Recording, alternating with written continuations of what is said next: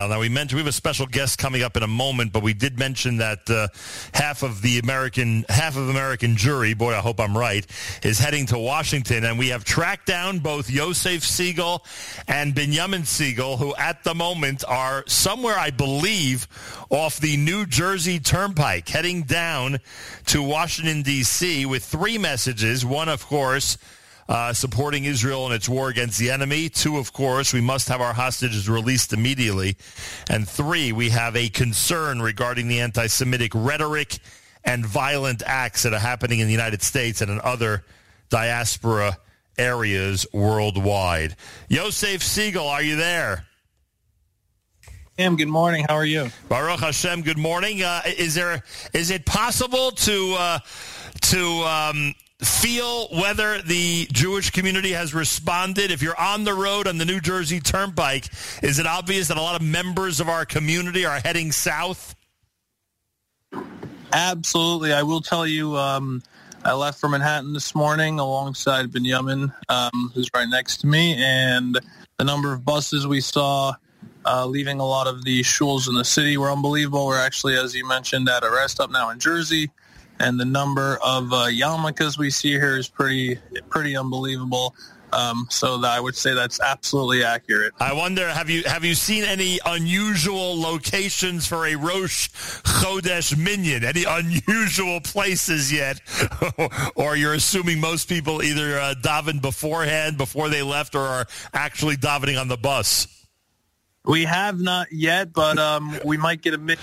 Right after this, so you never know. Yeah. I have a feeling you may see some of those interesting scenes. We had a bet to see if we would get a minion here, and we've far surpassed a minion at the Molly Pitchers rest stop.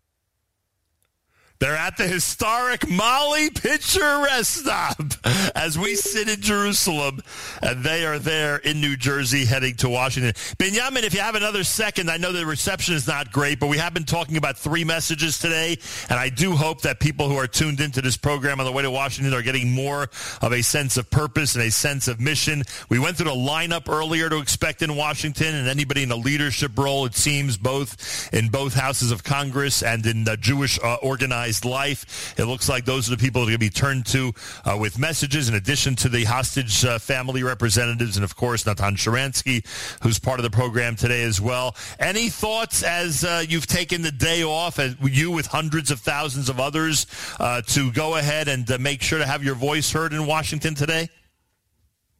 My thought is that we absolutely, as a community, need to thank the elected officials, the leadership of the House of Representatives on both sides of the aisle, the leadership of the Senate on both sides of the aisle, and say thank you for standing firmly with us. It is not always the easiest thing when there are people on the streets counter-protesting on the other side who are advocating for terrorism and advocating for anti-Semitism, and having elected officials who are standing with us.